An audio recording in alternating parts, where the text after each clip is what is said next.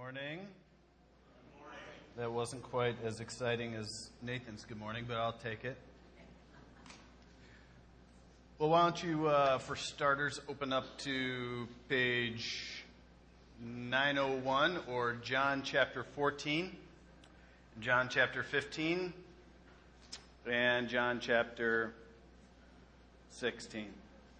We're not going to read through them all, so don't freak out that it's going to be another 1 hour sermon like it was last week. I'll be gentle on you this week, mainly for Andy's sake. But I know you were in Pella. We prayed for you. Well, we're starting like Nathan said, an 18-week series on the person of the Holy Spirit. And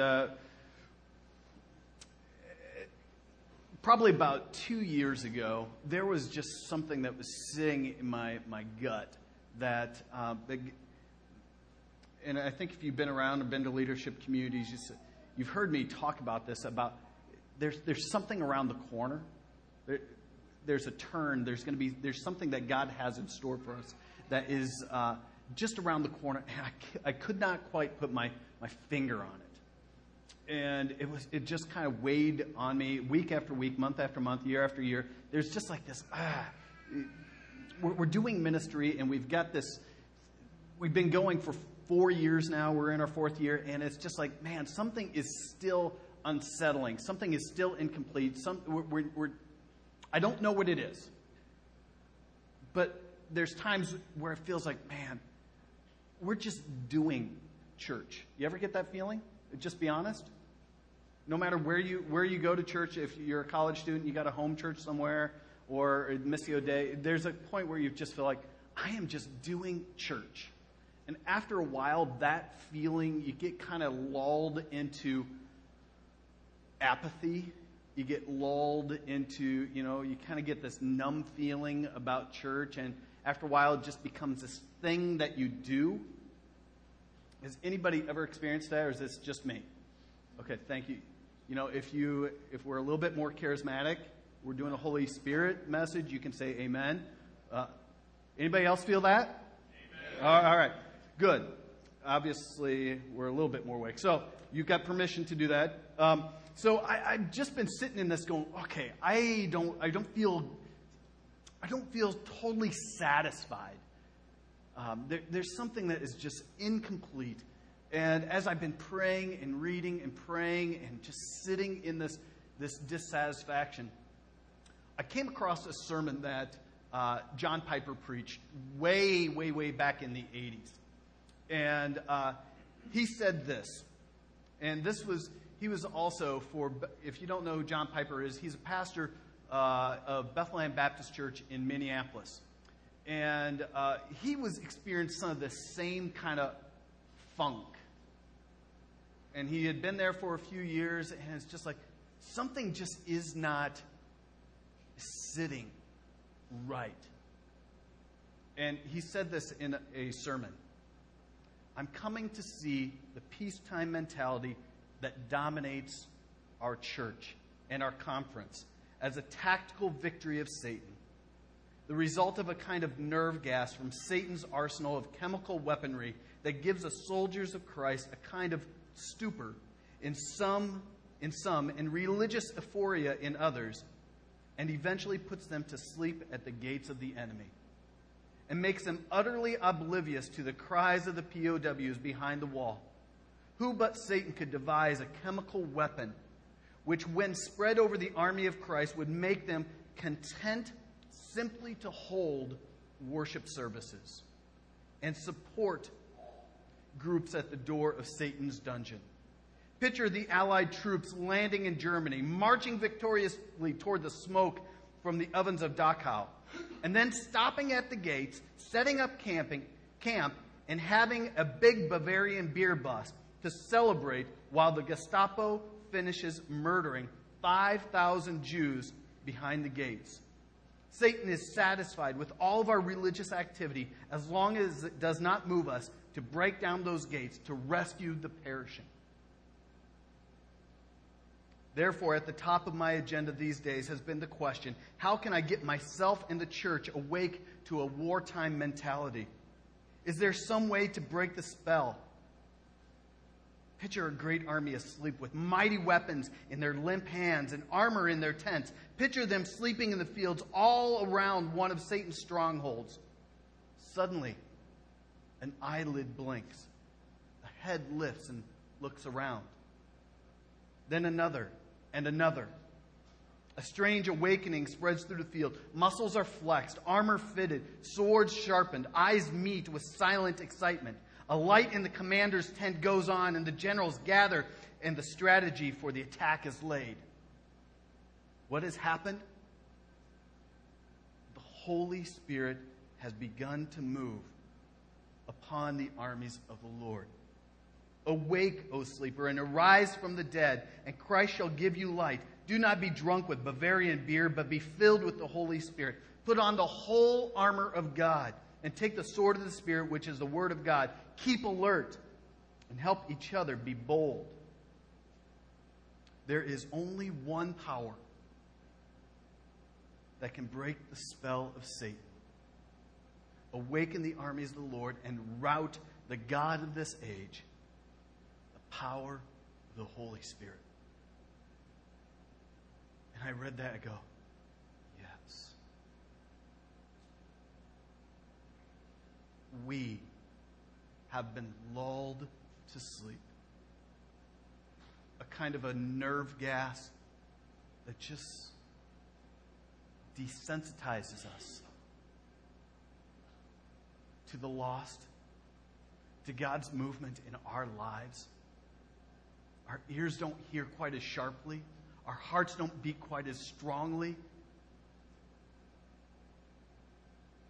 We look at lost children. We look at lost adults. We look at neighbors, and it's just, man,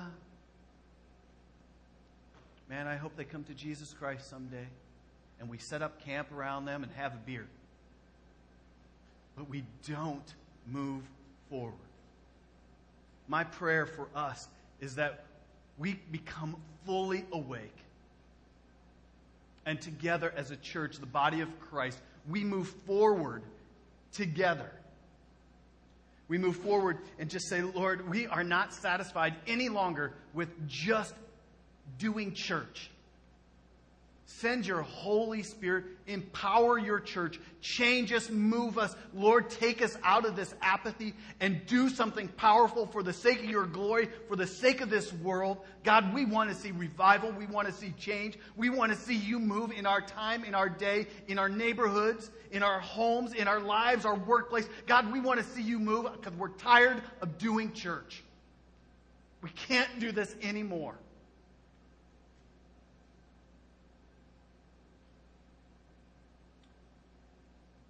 It is my hope for us, Missio Dei, that we, in these next few weeks, as we open God's Word, that we discover our place and our purpose in this world. That it's not Sunday morning, do church and go home.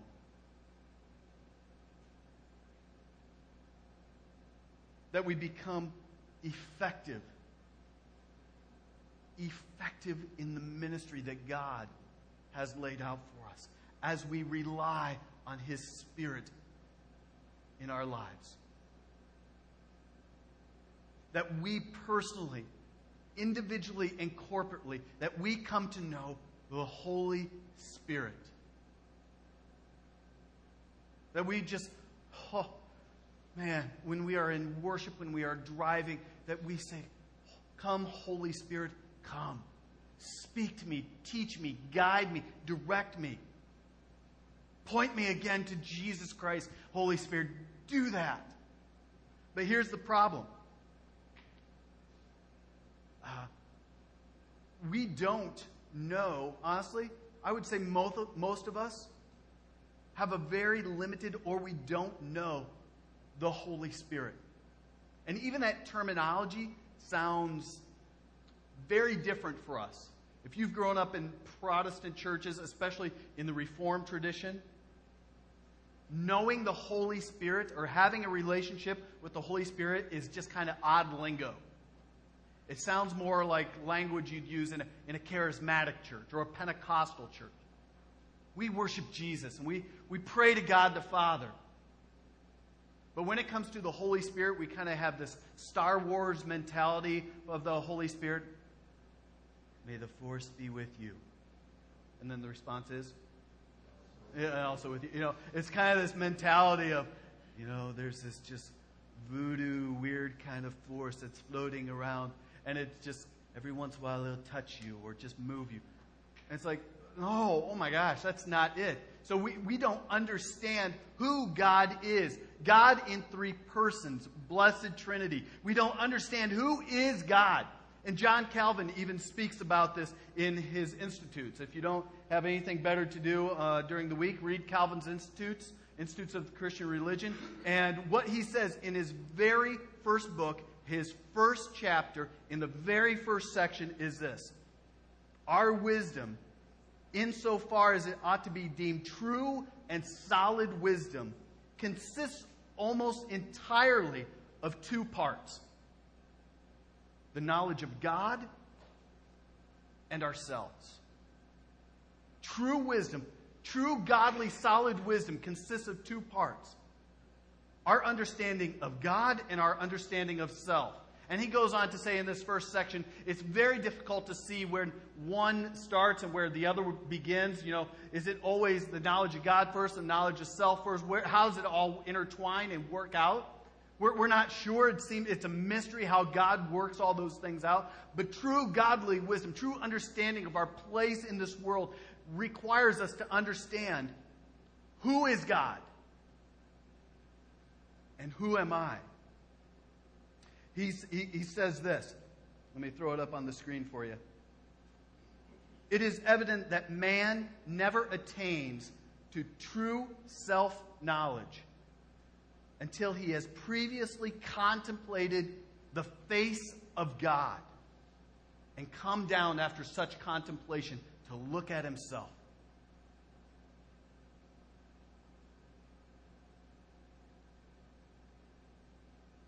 We can never truly understand ourself, our place, our mission, our anything until what? We contemplated who God is in his completeness. Not just God as Father, not God just as Son, and not God just as Holy Spirit, but understanding God as Father, Son, Holy Spirit. For us to understand that is critical for us in our movement, in our life, to be whole. And this is radically new terminology. And it is my desire, it is my hope that we come to know God completely, as humanly possible, considering the fall, considering that often we live in the flesh and we sin. Come to know God as Holy Spirit. Because when we look at our worship, it's easy to come upon a worship song about God as Father. There are a gajillion songs about God as Son. But I'll tell you, doing a search on Google, which normally pulls up everything, the number of songs about the Holy Spirit, tiny, fractional. There may be just a verse or a blurb in there. But for us to worship the Holy Spirit as we worship the Son and as we worship the Father, it's difficult because even the American landscape does not know much about it. So that's why we're in this series. I want to encourage you. Pop open to John chapter 14. Because there's two, before we go much further, before we get into week 2 through 18, it is critical that we have two foundations laid. because they're essential. If we miss this, so this might, for some of you, it might be kind of elementary or primary, but it is critical that we get this. These two things. First, the Holy Spirit is a person, not an impersonal force. The Holy Spirit is a person, not an impersonal force. And two, the Holy Spirit is God. Two things. The Holy Spirit is a person, and the Holy Spirit is God. So let's look at John chapter 14, and we're going to look at verses 15 through 17 real quick like. Ready? If you love me, you will keep my commandments. And I'll ask the Father, and he will give you another helper to be with you forever, even the Spirit of truth, whom the world cannot receive because it neither sees him nor knows him. You know him, for he dwells with you and will be in you. Let me read that again. If you love me, you will keep my commandments. And I will ask the Father, and he will give you another helper to be with you forever, even the Spirit of truth, whom the world cannot receive because it neither sees him nor knows him. You know him, for he dwells with you and will be in you. The Holy Spirit is a person. Here Jesus calls him another helper. When Jesus calls him another helper, a counselor or comforter, he treats him as a person, not as a force. So that one of the first things that we have got to change even in our terminology is calling the Holy Spirit it. Send it. I've heard people in their prayers and they're talking about the Holy Spirit as it. Like it's this thing. The Holy Spirit is a person. And Jesus refers to him as a person, another helper who will come to you. And he will be with you. He will even be in you. And he'll be with you for how long? Forever. And here he talks about, it's not just, when he says it's another helper, he means it's another one like me. The Greek there is allos. One who is like. Not of a different type, but of the same type. There's another Greek word, and we use it. It's a common kind of heteros. The same of a different type. He uses allos, the same of the same type. So he is sending another helper, a helper like me, who is me, like me. You know, it's not another kind of weird thing that I'm going to send you. May the force be with you. It is, I am sending you a helper just like me. Exactly like me. And he is going to be dwelling with you, in you, and he's going to be with you forever. And so as Jesus was a person, he put on flesh and he walked around, dwelled among us. So is the Holy Spirit. He is another helper, just like Jesus. As Jesus walked around and did his ministry, so does the Holy Spirit dwell in us, walk with us, in us, forever. The Holy Spirit is a person. On top of that, another reason that he's not just this impersonal, strange force, in verse 17, he says that you will, what? Know him. You will know him. Now, if you've read John, the Gospel of John, John has this, he loves to play with words. And sometimes words take on double meaning. If you're an English person, a double entendre, how many people know what that means? A double entendre? It's kind of this one meaning, but also behind that meaning is another meaning. And John loves to play with words. And so he says, listen, you are going to know him. Well, for us, it's like, okay, like pick up a book, you read through a book, and you go, okay, I got that. I've got it memorized. I got all these things down. But he goes, oh, no. You are going to know him. There's the Greek, the gnoskos, you have knowledge of him. Like you read a book that you are familiar with your settings and you know the fire exits and your safety exits and all that kind of stuff. You're going to know that. Yes, that is true. You are going to know for fact. But there's also this other kind of knowledge that John loves to play with. Look at, here's Genesis 4. I'll throw it up here. Now, Adam knew his wife, and she conceived and bore Cain. Okay, what kind of knowledge is Genesis 4:1 talking about? Hey, I know where the safety exits are, out of bed, No, it's more I know you in a personal, deep, relational kind of way. Because the effect is what? Fruit. Cain. Adam knew Eve as a husband knows his wife. Not just, okay, I know her favorite food. She likes chocolate. Right, John? Chocolate.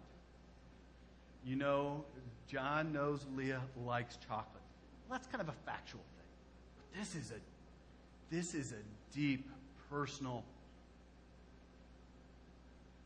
different knowledge.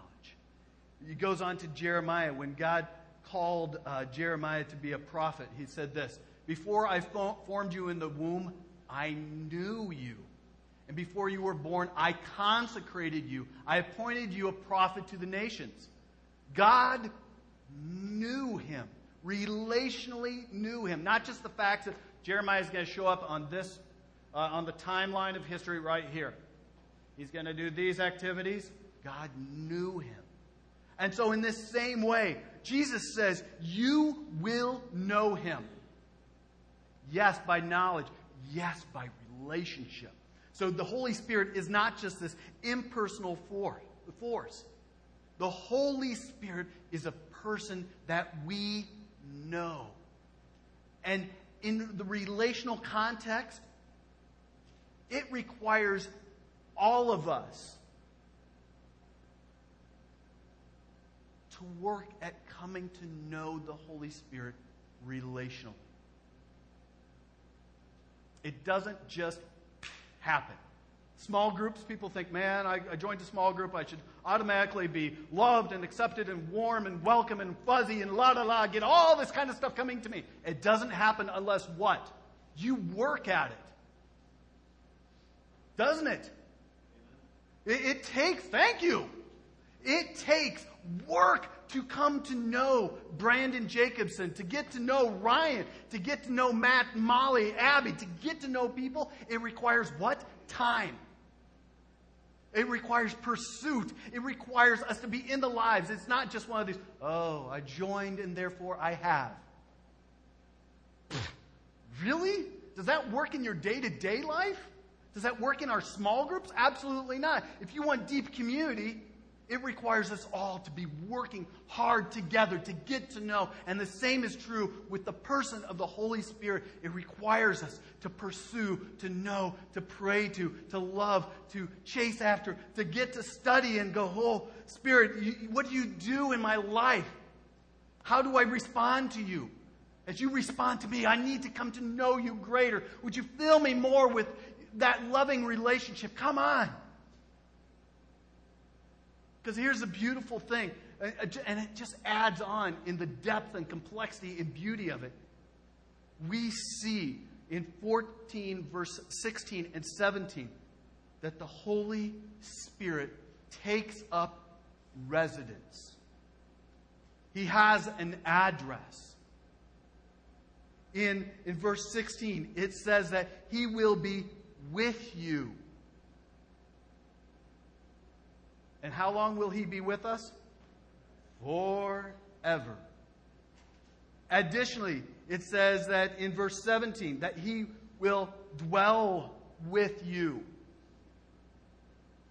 And the Greek there is para, to be beside, alongside you. Verse 17, a little further, it says in the next phrase, He will be in you. Literally.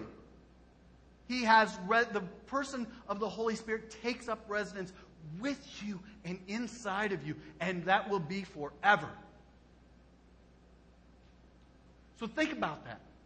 The complexity and the beauty of that. The person of the Holy Spirit dwells within you and beside you, walks with you in our day-to-day life. But yet we as a church, and this is just an overarching statement that may be not true for everyone, but we as a church do not know the one who dwells within us or alongside us, and who promises to be with us for the long haul until eternity. It's like a stranger in our own house. And we wonder, Acts 2 has this picture of Pentecost, of just the power of the Holy Spirit coming and filling and lives being changed. And these people, what happens in that early church context is powerful. And we go today, I wonder why not much is happening. There's this prayer by J.C. Ryle, and he says this, and it's so true. Pray daily for a great outpouring of the Spirit on the church and on the world. This is the grand need of the day.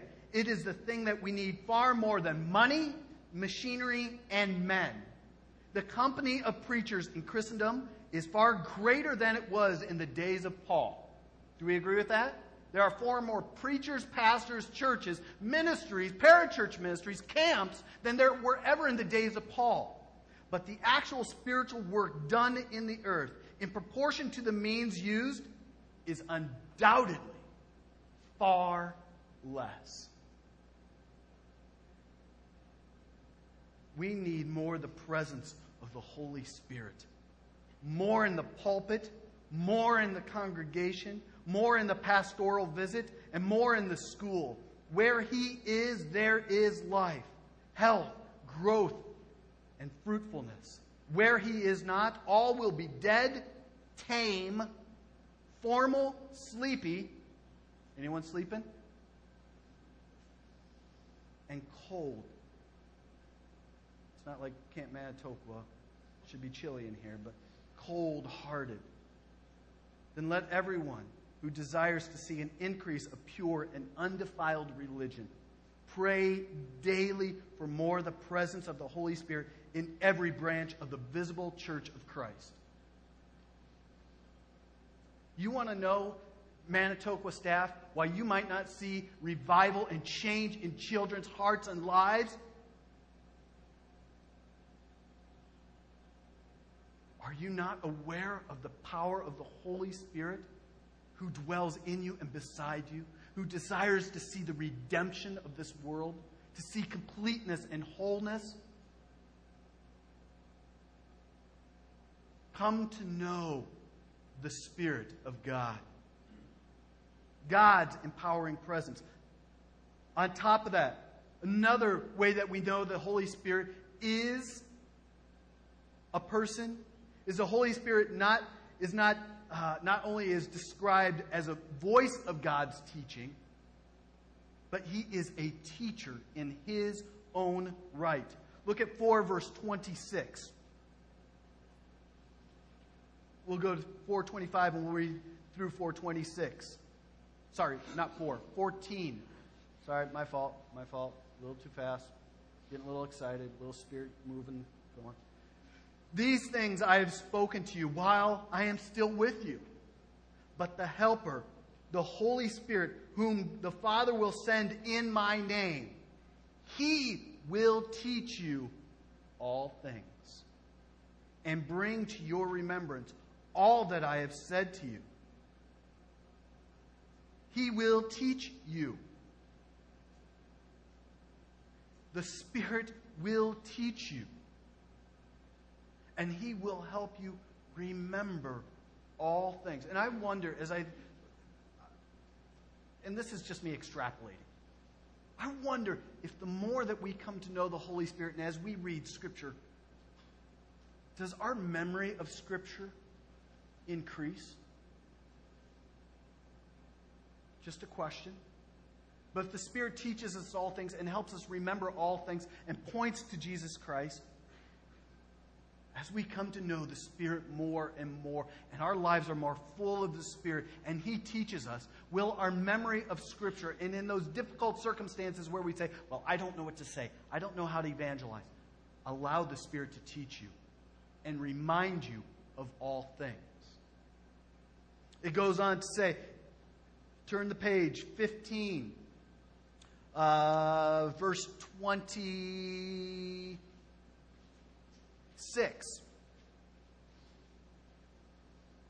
But when the Helper comes, whom I will send to you from the Father, the Spirit of truth, okay, you get that again? Spirit of truth, who proceeds from the Father, He will do what?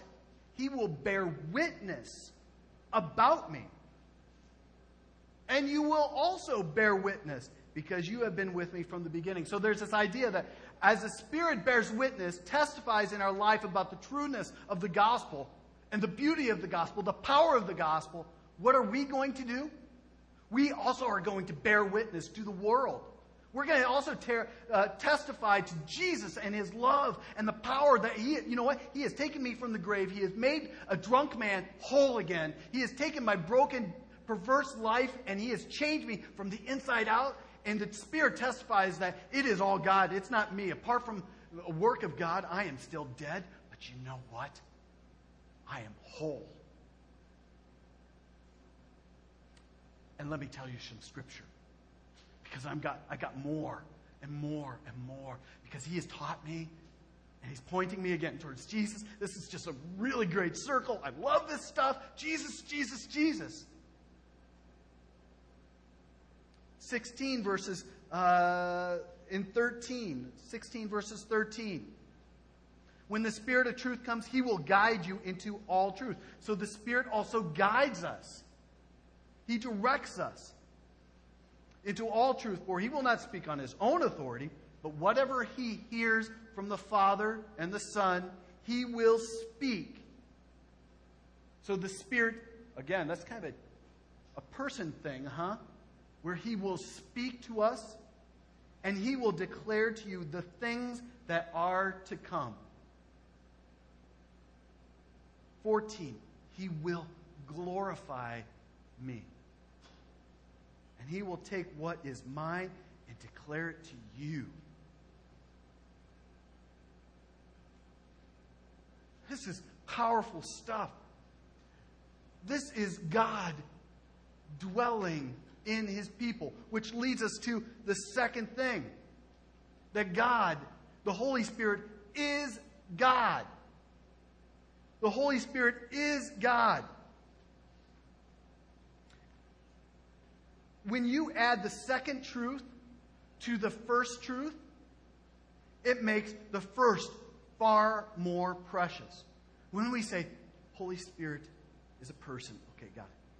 Holy Spirit is God as a person, and He is dwelling in me and with me. No wonder the Apostle Paul had such vim and vigor, and he could take the beatings and the stoning and all those things. He was shipwrecked. He was lashed. He was beaten. His back was torn to pieces. He traveled all over the world. He said, "No, listen, I don't need a wife. I've got the mission of God. I'm just going to go forward. I'm going to travel all over the world in Asia and Asia Minor. I'm going to go to the ends of the earth. And finally, I'm going to go to Rome and have my head chopped off, all for the glory of Christ. Because I know Christ is in me through the work of the power and the power of the Holy Spirit. I know the gospel is true. And therefore, I'm going to live in such a way that I can show that it is true.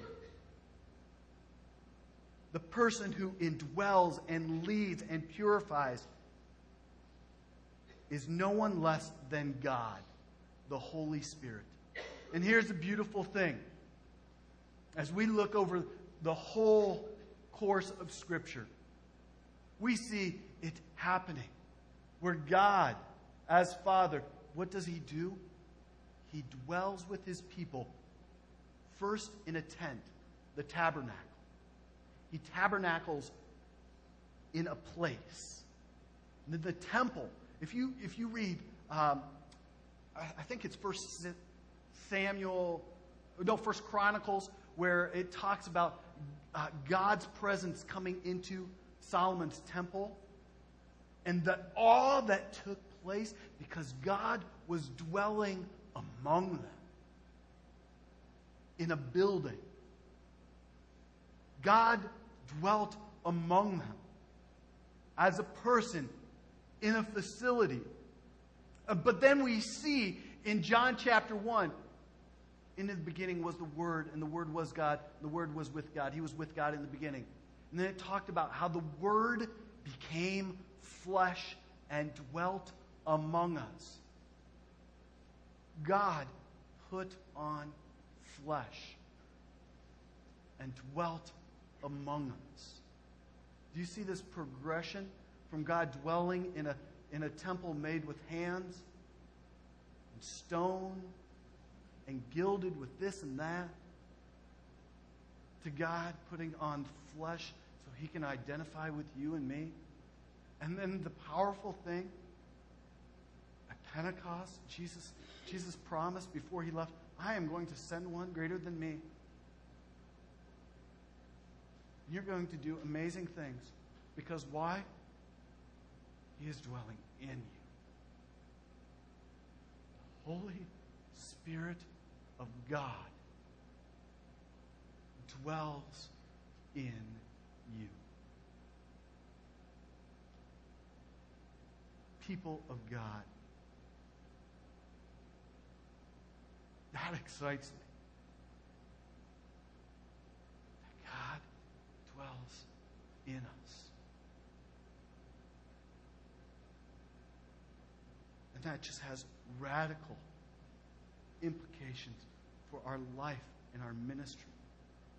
When we feel inadequate, when we feel shame, when we feel defeated and discouraged, feel exhausted,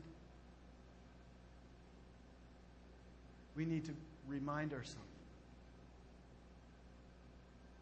that the Spirit of God, the Spirit of truth, the person of the Holy Spirit, God, dwells in with us and walks alongside us. He empowers us. He encourages us.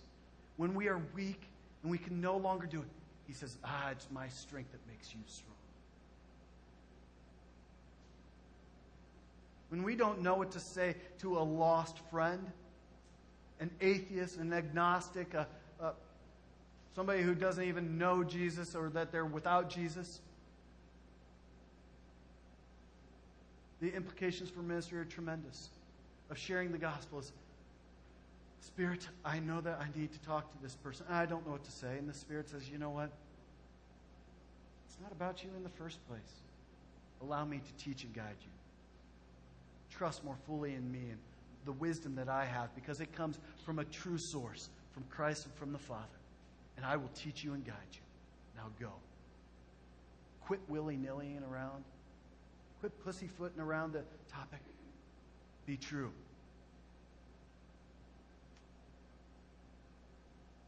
God is with us. It is critical that before we go on any further in this series, that we understand this. God is with us. Richard Sibbes said this. Let me throw it up there on the one good screen left. And this is my prayer for Missio Dei Church. Let us lay ourselves open to the Spirit's touch. Read this slowly to yourself. When the Spirit has ruling sway in our lives, He fine-tunes our soul, much like a musical instrument. And then what? He plays our lives as a piano concerto before God.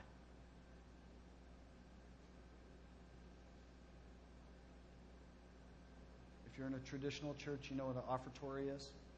The kind of funky, awkward music sometimes they play as the plates are being passed.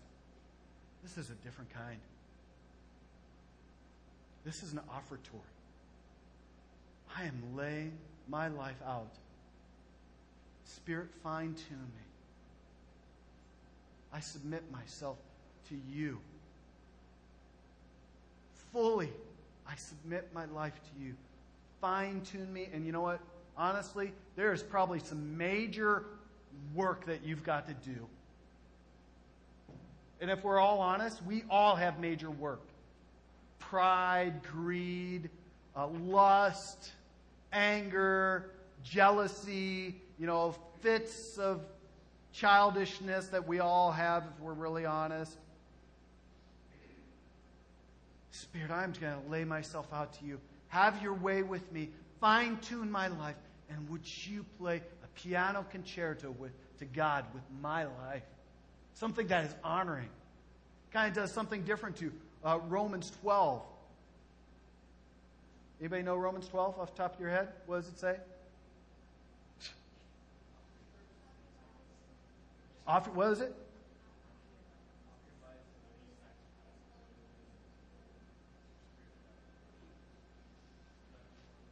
I'm sure you didn't all get that because they're not mic'd. Romans. Turn to it. Everybody look. Go. And then we're going to pray, and then we're going to do communion, and then we're going to worship God in three persons. Romans 12. I'll wait. 9:47. This is big stuff. I appeal to you, therefore, brothers, by the mercies of God, to present your bodies as a living sacrifice, holy and acceptable to God, which is your spiritual act of worship. He's saying, listen, give it all. Here's your life, and lay it out in spiritual worship. And we see the Spirit dwelling among us, and we say, Spirit, take my life. Conform it to the gospel. May I live in line with the gospel. Teach me, guide me, convict me. If you need some good devotions about what does the Spirit do this week, look at 16, John 16, 7, 8, 9, 10, 11. What will the Spirit do if we submit and say, fine-tune me? Because I want to be a living sacrifice that's holy and pleasing to you. Take my life and let it be. Let's pray. God, I pray that these are not just words that conjure up emotion that is short-lived. God, I pray that we as a church, the people of God, those who are redeemed, understand the knowledge that you are God and you are a person, Holy Spirit. But may we take it beyond that to where we pursue you and know you in a personal, relational, deep, intimate, scary kind of way. And God, as we come to know you in both of those ways, and as you reveal in our lives the areas that need to be put to death, may we accept that as a gift from you. May we be holy and pleasing to you.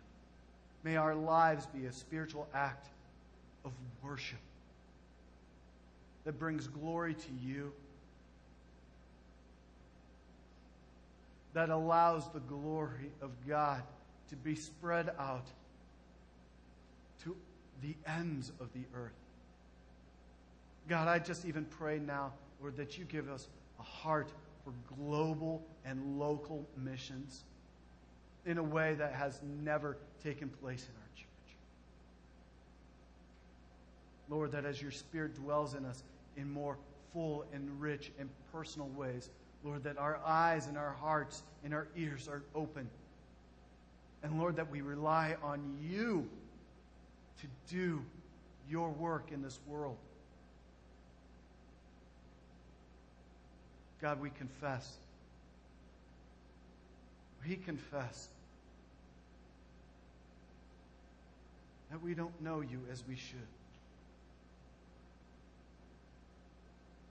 Even those of us who think we do, God, by no means have we ever attained full knowledge of God. So we confess it. We confess that we don't know you as we should. Spirit of truth, fill us.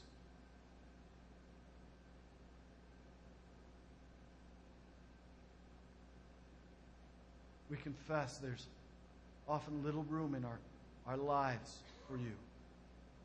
So we confess right now, Lord, those sins that bar your work in our lives and in this world. Our greed, our fear, our lust, our thoughts of inadequacy, our shame, our self-righteousness.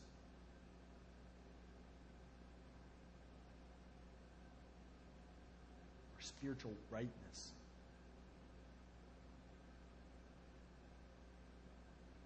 God, I pray for this body. Lord, as we discover you in rich and intimate ways, Lord, would you have your way with us? Lord, would it increase our prayer life? Would it increase our desire to know each other as we are knowing you? May we be a church that is done with casting stones. May we be a church that has a heart, such a heart for the gospel, God, that it moves us geographically into places that we would never go unless you go with us. That it would take us into conversations that we would never have because it scares the living daylights out of us unless you go with us. God, would you move us into mission?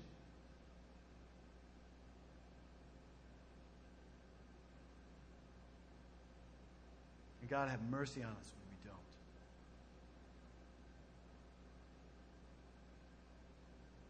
Jesus, thank you.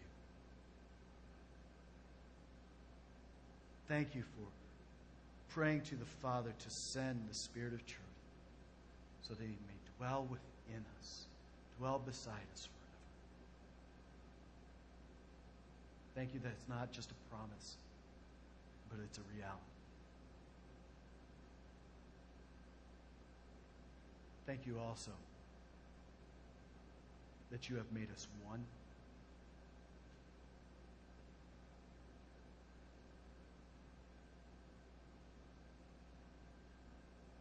Thank you for your Son and his sacrifice, which makes us one.